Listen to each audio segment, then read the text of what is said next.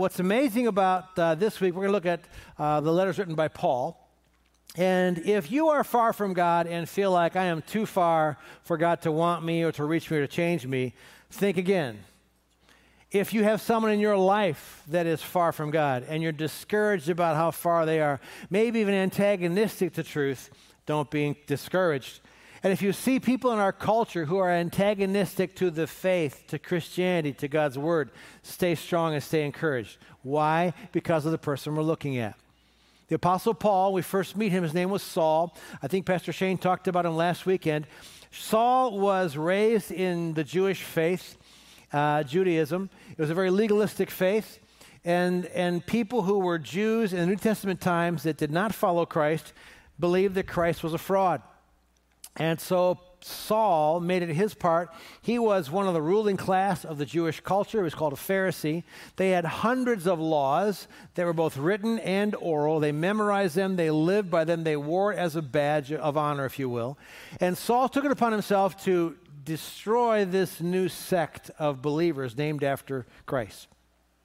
He persecuted people.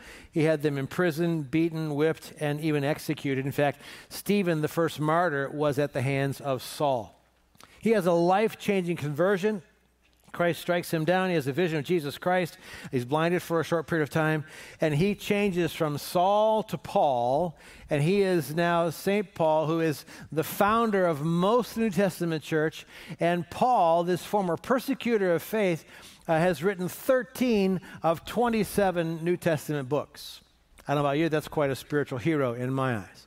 So we're going to focus on Paul's letters today.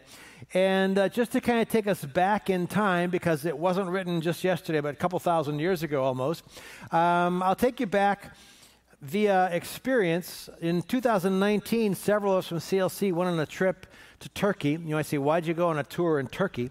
Well, we'll end the series in the book of Revelation, and the first 3 chapters are letters to churches, written by the Apostle John, to 7 churches. And there are 7 churches, most of those Paul founded, and they are existing, those cities exist in what is now modern-day Turkey. And so we went and visited the ruins of those 7 cities of the churches in Revelation in Turkey, and Ephesus blew my mind. I had not seen ancient excavations like this before. I've seen them, obviously, pictures and photographs and videos, but it was amazing to see. So I just have 3 quick shots from Ephesus. The first one is kind of like this is a hillside, like, group of townhouses. They're all connected together of wealthy people.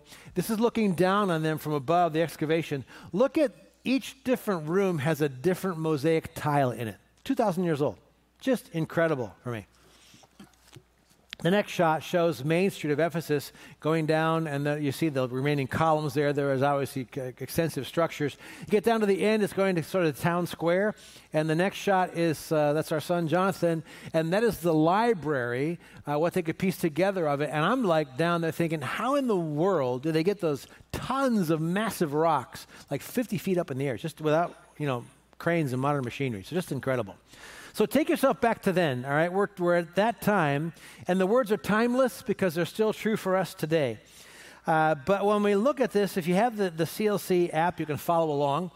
First question I want to start with is, what do you tell yourself and what do you believe in hard times?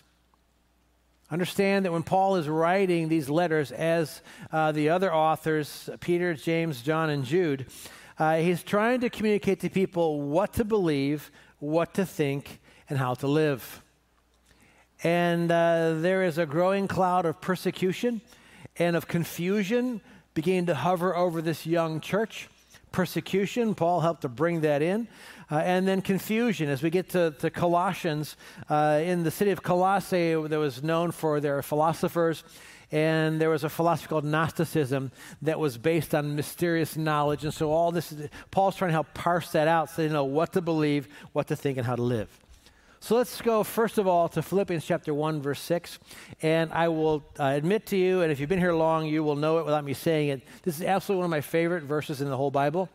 It means a lot to me. And so I'm going to ask you to read it out loud, all right, with a sense of enthusiasm. And you also know how annoying I am. I think you read better standing up, but I'll let you stay seated if you read it good, all right?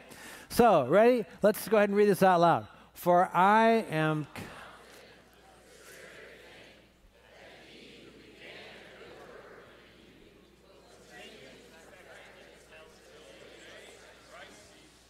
Man, I need that verse. I've been serving Christ for over a half a century, and I'm thankful I'm not who I was, but I still have such a long way to go. Do you ever doubt yourself or get down on yourself or feel insecure or get aggravated with who you're not? And then this verse kind of comes to mind, but I'm confident of this very thing. He who began a good work in you will continue to perfect it until the day of Christ Jesus. As a person of God, as a family man, as a leader, it's like, okay, God, you're still working on me. And so we are all, as Christians, a work in process. Good news, bad news, God never says, you're done. None of you have arrived yet, in case you thought you did. And if you're sitting next to someone that you think thinks they've arrived, give them a nudge right now, all right? So we're a work in process, but that's actually encouraging because, man, that verse became real to me decades ago when I was drowning in insecurity. And it's like the Holy Spirit brought this to me and a verse out of 1 Peter. And so, okay, God, I'm going to trust you. I'm going to walk in confidence in you. And then Paul models for us a biblical mindset. When you read Scripture, ask yourself, what is it saying? What is the worldview? What do I need to pick up on here? What are the nuances here? And if you'll adopt this mindset, boy, life goes, I believe, just so much better. It's easier to cope with all the craziness. In that he's debating in the first chapter of Philippians, I'd just assume die and go to heaven. I'd be better off. But if I stay here, I can do more work for Christ. And he concludes in Philippians 1:21, for to me to live is Christ and to die is gain. And he says, I'm hard pressed. I don't know which I'd choose. And it reminds me when I was a teenager, back in the Jesus People days, one of the first Christian rockers was Larry Norman. He had an album called Only Visiting This Planet. As a Christ follower, that's what we're doing. We're just visiting. It's just temporary. This world is not my home, if you want to go back to some of the old hymns. And so hold life loosely. Be thankful for all that it has and all that it brings. But we are first and foremost citizens of the kingdom of heaven. And then in Philippians chapter 3, there's a really important lesson in here. And some of you, this is the whole reason you're here. God wants to drill this into your heart. God wants to shift your thinking or where you're at right now. And let me kind of unpack it. In verse 10, he says, that I may know him, Christ, and the power of his resurrection, and the fellowship of his, what's the next word? Sufferings, being conformed to his death, in order that I may attain to the resurrection from the dead. Let me stop there for a second. Suffering is part of the Christian experience. Our Savior suffered. He guaranteed us in the Gospel of John, in this world you will have tribulation, but take heart, I've overcome the world. And anyone who tries to preach to you that once you become a Christian, everything goes great and there's always a breakthrough and there's always whatever, they're just not preaching Scripture, because there is suffering in our walk with Christ, both suffering for the cause of Christ and there is suffering in life, so I want to suffer in a way that honors Christ. And boy, he is the God of all comfort, the Bible says, and so we can take comfort in that. And then he says, not that I've already obtained it or have already become perfect, but I press on so I may lay hold of that for which also I was laid hold of by Christ Jesus. Brethren, I do not regard myself as having laid hold of it, but one thing I do, say one thing I do. Forgetting what lies behind and reaching forward to what lies ahead, I press on. Say I press on. He repeats it. I press on toward the goal for the prize of the upward call of God in Christ Jesus. Some of you here today, I don't know who it's for in particular, all of us, but in particular, some of you need a better perspective on your past. Some of you, when it comes to your past, it's like back here and you can't stop thinking about it and feeling whatever you feel about it and living there, whether it's the glory days or whether it's what somebody did to you or how badly you messed up or whatever, and it just totally defines you and confines you. And there are three things you're supposed to do with your past. And to make this point, I need your help. So would everybody that can, please stand, all right? Just stand up with me for just 90 seconds. And I want you to kind of let somebody have it with your pointer, okay? So the first thing we do with our past is learn from it. Go on, do it. Oh, some of you are pointing at each other. I like that. That was rhetorical, but okay, then let them have number two. Be thankful for it. And the third one takes two hands. Forget about it. Ready? Learn from it. Be thankful for it. Forget about it. Okay, now online, you're not exempt from this. Would you please stand at home, all right, wherever you are. If you're driving, please pull over, okay? You shouldn't be watching and driving anyway, all right? So I want everybody now to turn around. Look, your past is behind you. Turn around, face your past. Go on, all right? And I want you to point it out. Go ahead, and that camera there with the red light, that means that's the one that's showing right now online. So we're going to point at all of our friends at home who should not be looking, because you should have your back to the TV or whatever screen you're looking at, okay? Ready? Number one, learn from it. Be thankful for it. Two hands, forget about it.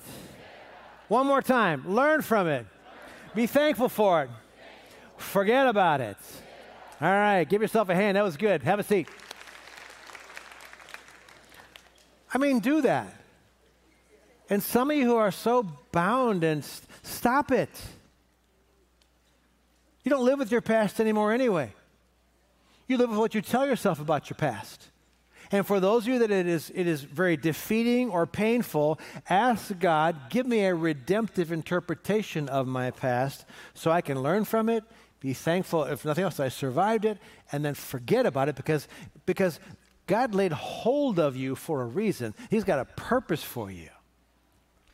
And then in Ephesians chapter 2, think of Ephesus. He says, but God being rich in mercy because of his great love for us with which he loved us, he's showing us the theology there, even when we were dead in our transgressions, we didn't even know we needed a Savior. He made us alive together with Christ, parentheses, by grace you have been saved. He's going to drill that in over. It's not legalism. It's not, being good enough. And he raised us up with him, and he seated us with him in the heavenly places in Christ Jesus.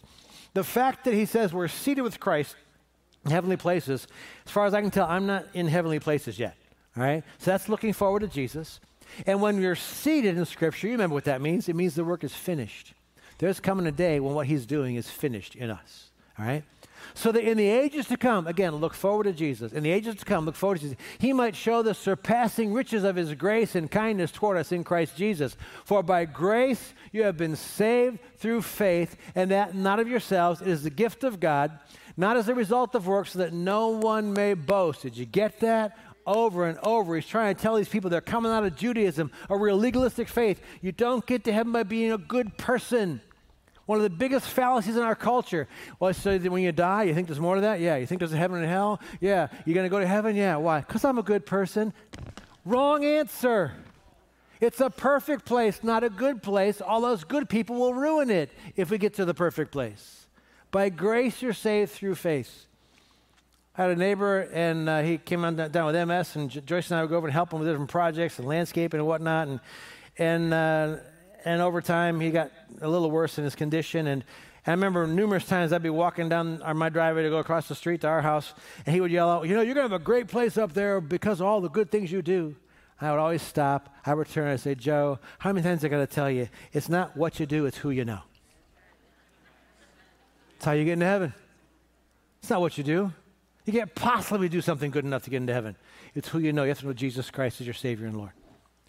For we are his workmanship. Say his workmanship.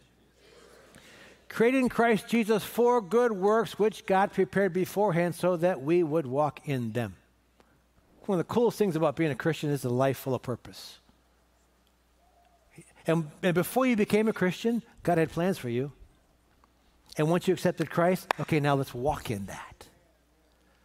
And if you're like, well, I don't see anything to walk in, well, then you're just not looking and listening because he has something for you to do. We're the church, but there's a ton of people out of 600,000 or 700,000 people in Greater Dayton, all the different counties. They'll never come to church. There's loads of people in your world who will never sit here and hear anything. But when we leave, then the church goes to them. And so whether it is where you work, where you live, where you go to school, where your kids go to school, where you play, where your kids play, where you shop, whatever, that's your Jerusalem, all right? And Jesus said, let your light so shine before men in such a way that they'll see your good deeds and glorify your Father who's in heaven.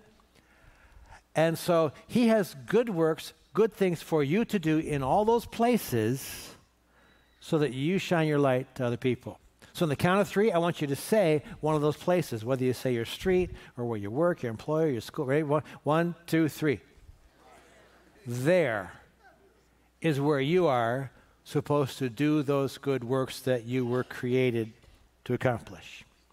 And then in Colossians to whom God willed to make known what is the riches of the glory of this mystery. It's a code word there because Gnostic philosophers were big in mysteries, and well, you can't understand, it's a mystery, whatever. And they would graduate to different levels of consciousness, not quite like Buddhism, but that kind of a mentality.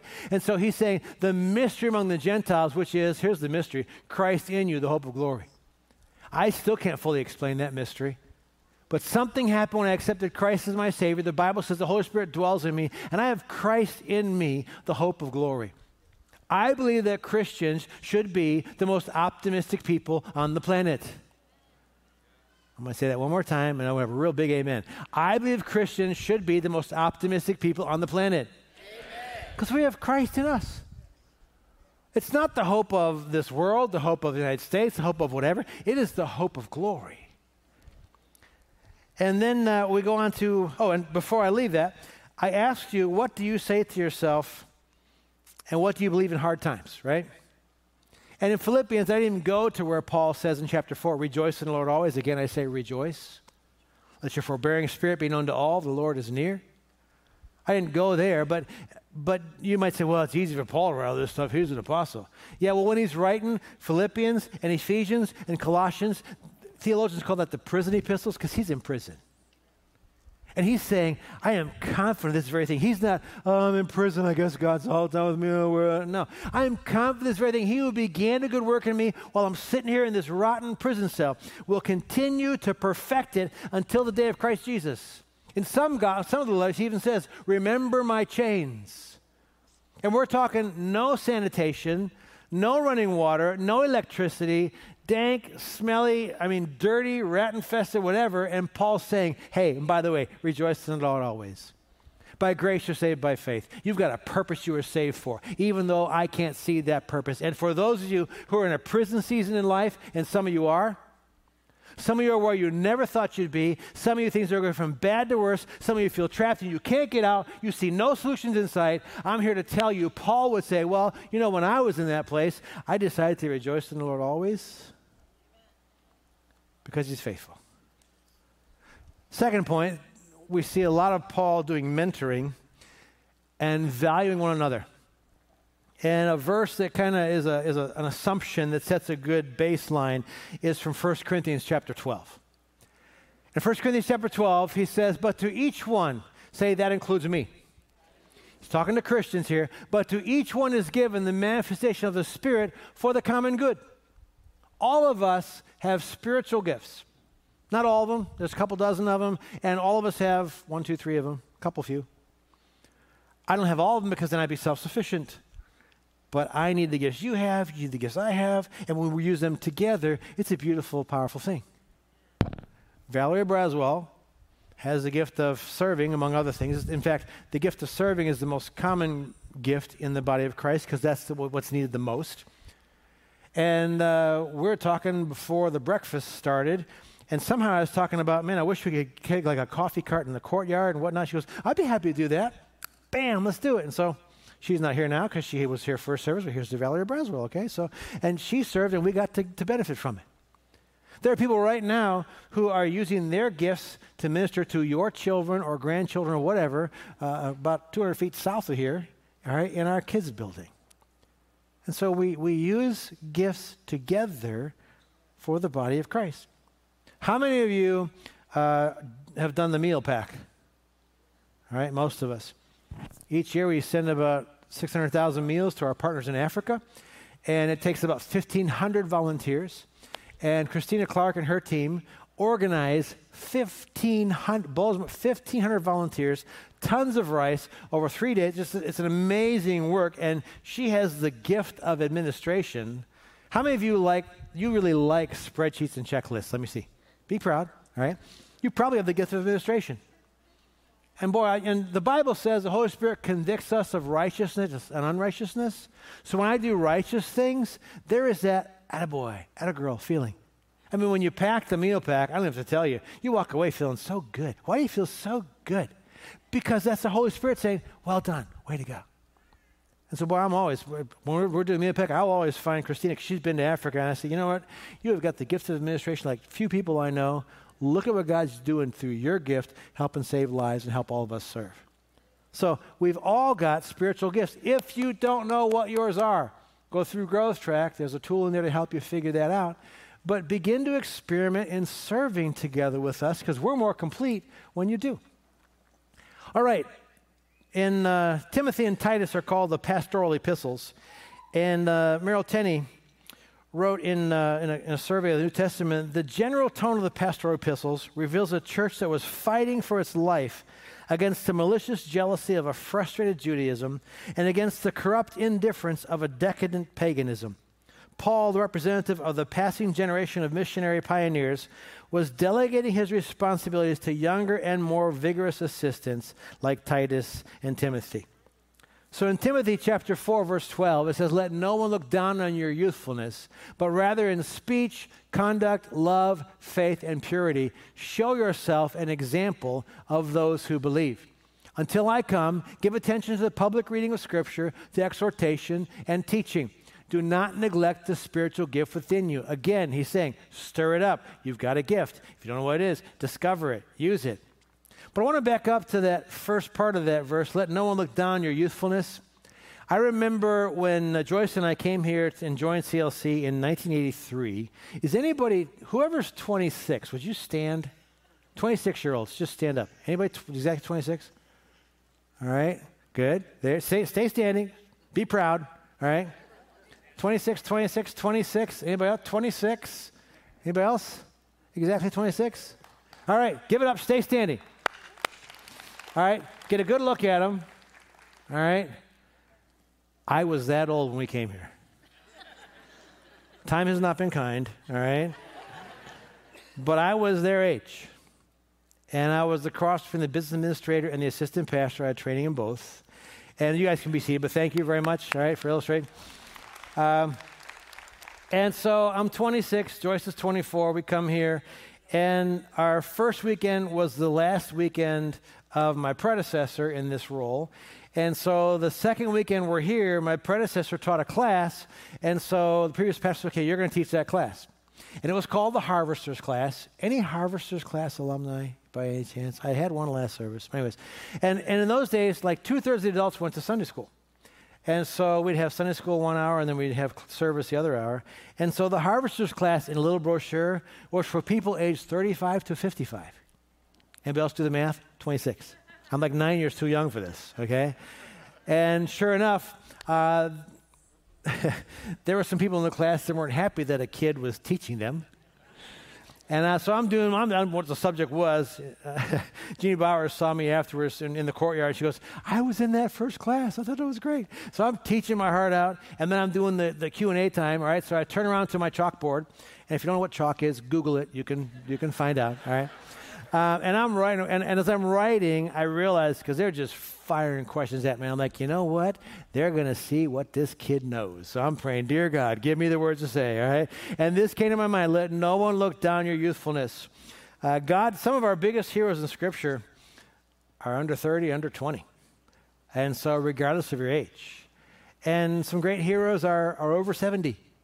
And so wherever if you're here, God's not done with you, or he's barely started, depending on where you're at in the age range.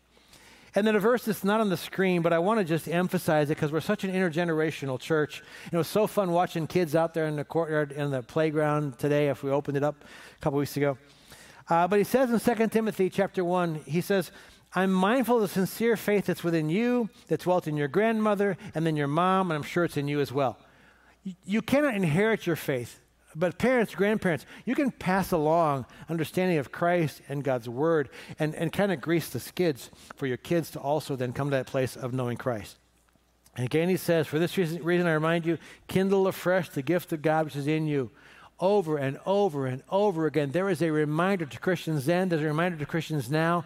God has called you, saved you for a purpose. You are to live, as Rick Warren calls it, a purpose-driven life. It is, and when you find that, as you discover that, there's a sense of fulfillment you don't get anywhere else. All right, and then Titus, I'll just share with you, you can see some housekeeping kinds of things that Paul does. It's very administrative in its approach, in part of it. And he's talking about pastors that he called overseers. And he's kind of getting into job description things. For the overseer must be above reproach as God's steward, not self-willed, not quick-tempered, not addicted to wine, not pugnacious, that's easily argumentative, not fond of sordid gain, but hospitable, loving what is good, sensible, just, devout, self-controlled, holding fast the faithful word which is in accordance with the teaching, so he'll be able to both exhort in sound doctrine and refute those who contradict. And those are some of the characteristics, both character qualities, skill sets, and I can tell you from experience that being able to refute those who contradict, there is growing opposition to the message of this book in our culture. And it is important to be able to deal with that and to equip the saints with that. But it's been around. So as you see an increase of what John calls the spirit of Antichrist increasing in our culture, don't panic. The church has always had to deal with that. As you see persecution welling up in different parts of the world, pray for them, be concerned, but don't panic because the church has thrived through that, and we persevere through that. And then I talked about he mentors and talks about valuing others, and I don't have time to go through one another's, but there are over 40 instances where the Bible in the New Testament talks about how people in church are to treat one another. So if you promise to do really good, we'll stay seated, all right? But when I point to you, here's your line, okay? One another. Good, try again. Just for fun. All right, we're good. All right, here we go. So while I'll point at you, you say one another. Love. Give preference to. Build up, accept, serve, be patient with, be kind to, do not lie to, abound in love for, live in peace with, encourage, buy lunch for. But we're to be us. That's why we did the breakfast last week. That's why we have the courtyard. So now the courtyard is not open after service, but come early next week. Grab a cup of coffee, meet somebody you don't know, let your kids play in a playground, whatever. But there is that one another that is meant to be contagious among us, and we care for each other. And then finally, one of the key themes, I believe, of Paul's writings is hope. And when I started putting this message together, I had 8 pages of scripture. I had to narrow it down, because Paul's one of my favorites, but so much in there. So I'm going to read for you, rapid fire, a mini sermonette that is some of the most hopeful scripture. Paul wrote it all in the book of Romans. So if you want these references, they're not all in your notes in the app. You can go back, you can go to clcdayton.com and go back to this message and rewind to here and jot them down. It's Romans 1:16, that'll be on the screen. Then 3:23, 5:8, 6:23, 8:18, 8:28, 8:31 through 37. Listen to this. Open your heart and your spirit and your mind to be encouraged by this and what Paul writes. First, he says, I am not ashamed of the gospel, for it is the power of God for salvation to everyone who believes, to the Jew first and also to the Greek. For all have sinned and fall short of the glory of God. But God demonstrates his own love toward us in that while we were yet sinners, Christ died for us. For the wages of sin is death, but the free gift of God is eternal life in Jesus Christ our Lord. For I consider the sufferings of this present time are not worthy to be compared with the glory that's to be revealed to us. And we know that God causes all things to work together for good, to those who are called according to his purpose, to those who love him. What then shall we say to these things? If God is for us, who is against us? He who did not spare his own son, but delivered him over for us all, how will we not also with him freely give us all things? Who will separate us from the love of Christ? Will tribulation or distress or persecution or famine or nakedness or peril or sword? Just as it's written, for your sake we are being put to death all day long, considered as sheep to be slaughtered. But in all these things we overwhelmingly conquer through Christ who loved us. What an amazing letter and word of hope. And one of the greatest look forward to Jesus messages that is in the New Testament, Paul writes, and I'll close the message with this, and at the end of this, we're gonna transition to a song that just celebrates the goodness of God, and then this passage here, what happens next once we're in heaven is what theologians call the marriage supper of the Lamb. We'll read about it in Revelation. Jesus talked about it in Matthew. And so we're going to close the service after this song with communion. And if you didn't get your elements, if you'd raise your hand now, sexually is where you look around, and we'll make sure we get those to you. So if you didn't get your communion elements, raise your hand real quick. Almost everybody did. Wonderful. All right. If you need it, keep it up. Wave it a little higher, and they'll get it to you. Let me read for you one of the most encouraging, supernatural, clearest explanations of what's going to happen, I believe, soon, if you understand end times. This is to the church of Thessalonica. It's not symbolic language. It's not something you have to figure out what does it mean in the context of things like Revelation with the real, hidden illustrations, or Ezekiel trying to interpret it. This is just plain speak. We're looking forward to Jesus. In 1 Thessalonians 4:13, he says, "We do not want you to be uninformed, brethren, about those who have died, so you will not grieve as do the rest who have no hope. For if we believe that Jesus died and rose again," if you do, say amen, "even so God will bring with him those who have died in Jesus. For this we say to you by the word of the Lord, that we who are alive and remain until the coming of the Lord will not precede those who have died. For the Lord himself will descend from heaven with a shout, with the voice of the archangel, and with the trumpet of God, and the dead in Christ will rise first." Let me stop and explain that. So when we die, our spirit, our soul abandons our body. We are absent from the body, and it's just a shell. We bury that body, and our spirit and our soul go to be with Christ. Absent from the body, present with the Lord. But God created us initially body persons, so someday he's going to reunite our spirit and our soul with a glorified body, and once again we'll be together in a whole new dimension for eternity. So those who are with him in spirit, they will come. All right, there's going to be a time that the Heavenly Father says, "Son, it's time." Rustle them up. And so the heavenly host and all the dearly departed will come. And then he says that those who are alive and remain will be caught together with them in the clouds to meet the Lord in the air. So the dead in Christ rise first, their bodies reconnected with their soul and their spirit. And then before we can say, "What's that?" we go up. And we will always be with the Lord, he says. Therefore, comfort one another with these words. Look forward to Jesus. When it feels helpless, when it feels overwhelming, when it looks scary and the world looks out of control, you just know that there is coming a time when Christ is going to fulfill the promise that he made to his disciples at the Last Supper, where he said, "I'm going to prepare a place for you, and if I prepare a place for you, I will come again that you will be with me." Well, that's him coming again, and it can be any day. And so we celebrate an amazing God, a good God. And so stand with us before we take communion, and let's sing about the goodness of God.